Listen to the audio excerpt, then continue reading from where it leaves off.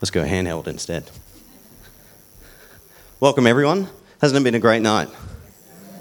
See all the young people and a few of the old people as well getting baptized tonight. No, I think it just shows that God reaches everyone. You know, God. As a church, we should be reaching everyone. Now, I've got a few announcements here tonight. Are they going to come up? They're on the back. But anyway, so we've got a week of prayer. It started today. Now, we're praying about a partnership with Hertford Street. Now, Hertford Street's a Baptist church over in Mount Gravatt, for those of you who've come here for the first time. So we're praying about a partnership, and if you're a member or if you're a person that belongs to this church, please grab one of these booklets. It goes through a daily prayer, and we're keen for feedback as well to whether we should partner with this church or not. I think that's all the announcements there. Didn't the girls do a good job reading the Bible? Now, if you haven't been here before, which I know there's a few visitors here tonight, we've been going through a sermon series through the Gospel of John. Now, it's been in line with what our focus this year as a church has been. Our focus this year has been working with God. So we've been looking through John, and we've come here tonight to John chapter 6. Now, the 11 verses that was read out to us, we're going to look at three parts of those verses. Firstly, the disciples found some of these things Jesus was teaching hard to understand. And Jesus knows this, so he will provide clarification for what he is teaching. And finally, we're going to look at the response that the disciples had to the hard teaching that was earlier in the chapter. And while looking at these three parts, I want you to place yourself in the story. I want you to look at what your response would be if you're in that story. I want you to look at sort of what your response is to hard teaching. Let's pray. Dear God, we just thank you for tonight, Lord. We thank you for the way you work in our lives and the way you've worked in the lives of those who got baptized tonight. Lord, we just thank you for your word, and thank you that we can study it and we can try and understand it. Lord, as we look at our response and what's it going to be tonight through what some of the disciples responded to your teaching, we ask that you just help us to understand these words and understand what you want our response to be. Amen. Now let me draw you a picture of where we are in John, because a lot happens in John chapter 6. Now, for at least some or possibly all of what was said from verse 25 onwards is done in a church building in Capernaum, or a synagogue, which is a town on the Sea of Galilee. Now, there would have been a decent amount of people there listening to what Jesus was saying and asking questions to Jesus. And it's quite likely, because earlier in that chapter, they were over the other side of the sea, and Jesus was performing miracles. Have you guys heard of the feeding of the 5,000? This happened just before this story. Jesus fed with five loaves of bread and 2 fish. Now, after this, Jesus snuck away into Capernaum, and some of these people followed him there. And it's here where Jesus teaches some hard things. He gets into some meaty spiritual stuff. And what makes some of this teaching hard for them to understand, and even hard for us to understand, is that he's using metaphors. So we can sometimes take it literally, but he's using metaphors in these. Let's take a quick look to what he was teaching. He was teaching that you should not work for food that spoils, but food that endures to eternal life. So the work of God is to believe in the one he has sent. He declared that he was the bread of life. And because he was the bread, if we go to him, we will never be hungry or thirsty. And unless we eat Jesus' body and drink his blood, we won't have eternal life. Now, these metaphors that he uses to teach us spiritual truths, he's not teaching us physical things. So when he speaks of working for food that spoils, he's actually teaching them to believe in him. And then in there, they're asking for a sign as well. So when he says that he is the bread of life, I am the sign that you are looking for, He's referencing to something they should understand. And from Exodus 16, when God rained down manna from heaven, manna which was bread, this bread sustained God's people in the wilderness for 40 years. And Jesus was sent from heaven to provide life. If you believe in me, you will have eternal life. Jesus is trying to teach them here why he came, his purpose. The disciples found this hard to understand. This is why they said, this is hard teaching. Who can accept it? Are you still thinking about what your response would be? You're still thinking to how you would respond to some of these things Jesus said.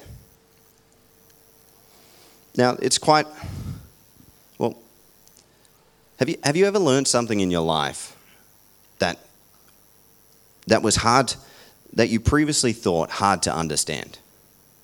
We should have all gone through something that was hard to understand before, but now you know what it is. For example, like a maths equation. We've all gone through school, experienced difficult maths equations. I remember looking at some maths that my older sister was doing, and you look at the symbols and the equations and that sort of thing. It looks confusing. You go, what is that? It's gibberish. But when you get to that grade and they teach you what those symbols means and what it understands, you can work it out. It's easy to do it then. It's the same thing here when Jesus teaches these hard things. We have to learn about these things. They may look foreign at the start, but you can learn how to understand what Jesus is teaching. Now, you'll find Jesus throughout the Bible that when he's teaching and speaking, quite a lot of what he says is difficult to understand, especially at first glance. But what he says is incredibly powerful once you can understand it. You'll find there will be life-changing words.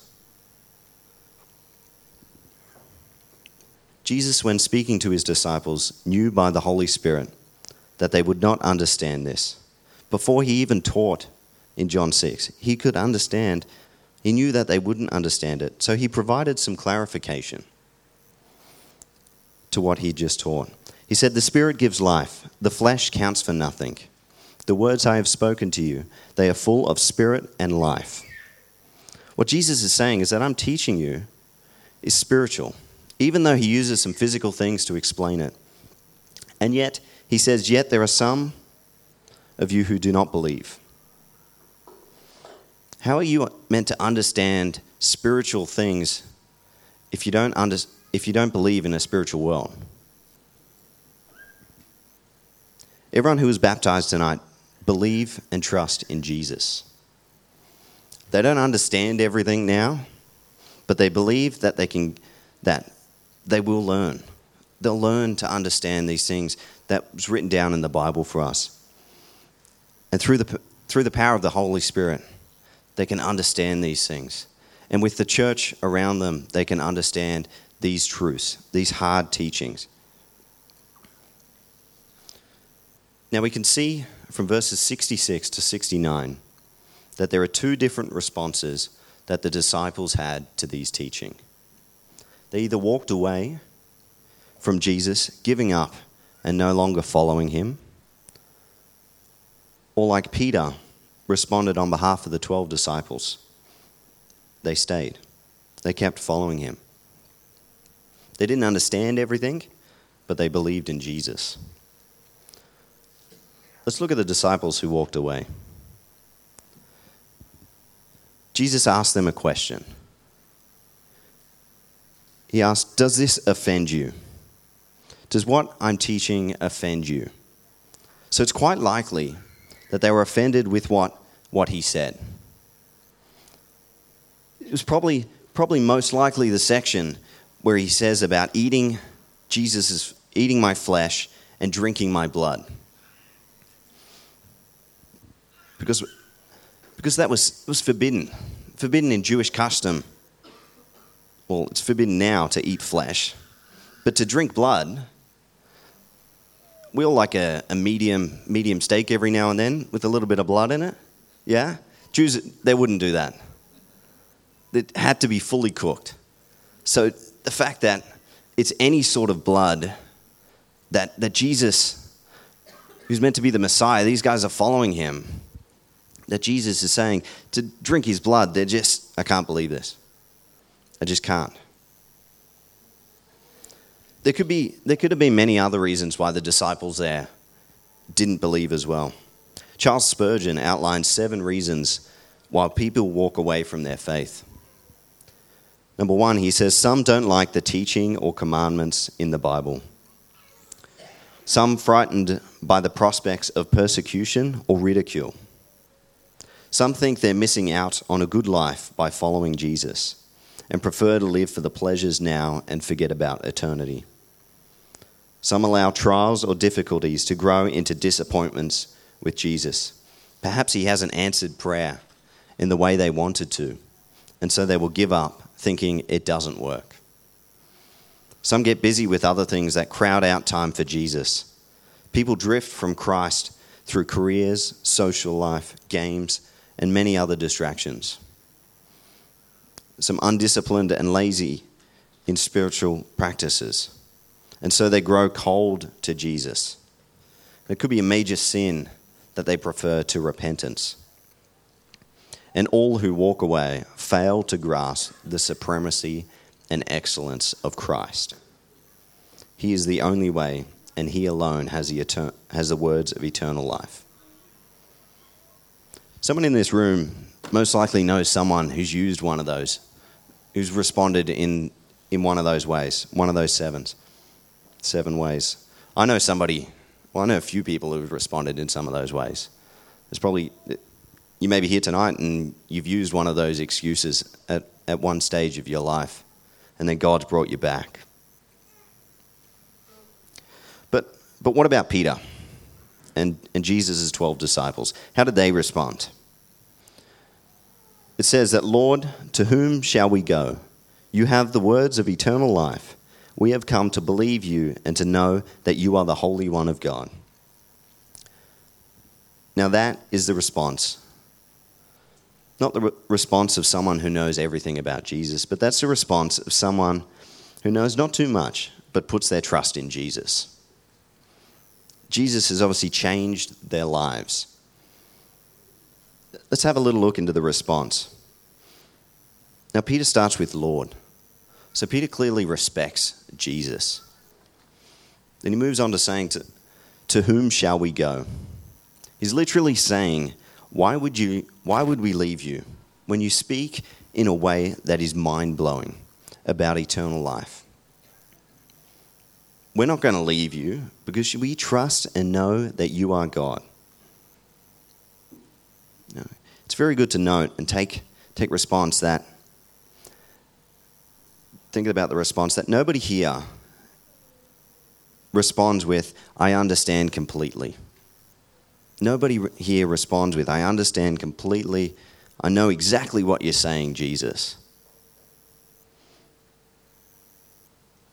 Do you trust in Jesus and follow where he leads you? Or do you face hard teaching? When you face hard teaching, do you turn away? What would be your response? Think about it. What would be your response? Maybe you've already experienced some hard teaching. How did you respond? In conclusion, as we look at the 3 parts tonight, the disciples found some of these teachings, some of these things that Jesus was teaching, hard to understand. And Jesus knew that, so he provided the clarification for what he is teaching. And finally, we looked at the response of the disciples had to the hard teaching. While we looked at those, were you thinking about how you would have responded to those? How do you respond to the hard teaching that Jesus teaches you right now?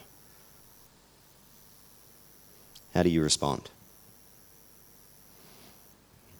I'm going to give you a minute to think about it and just spend a little bit of time with God and think about, how do I respond to your teaching, Lord? So if you want to bow your heads, don't bow them. Do whatever you do, and just have a bit of time with God, and try and work out how you respond.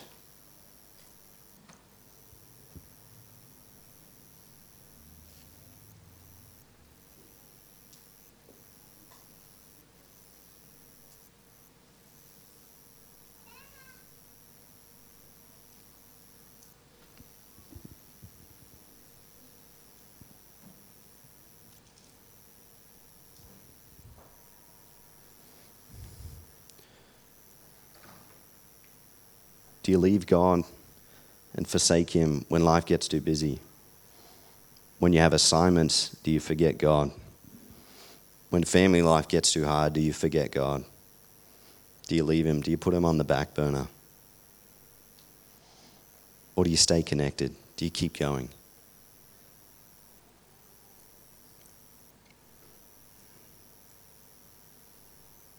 That's the question I think God wants you to hear tonight.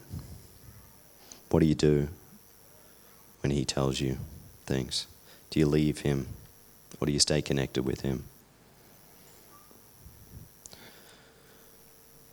Dear God, we just thank You for Your word. Lord, we thank You for the baptisms tonight. Lord, we thank You for the faith that they have in You.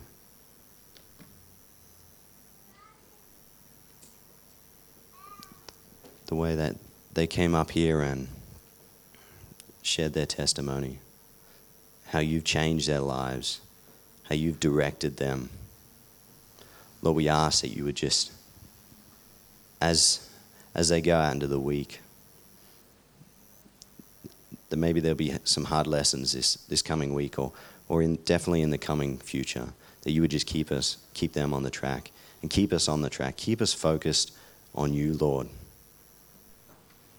Keep us connected with You, so that when we do face some hard teaching, or we read the Bible and there's something that we can't understand, that You just help us and guide us through that. Amen.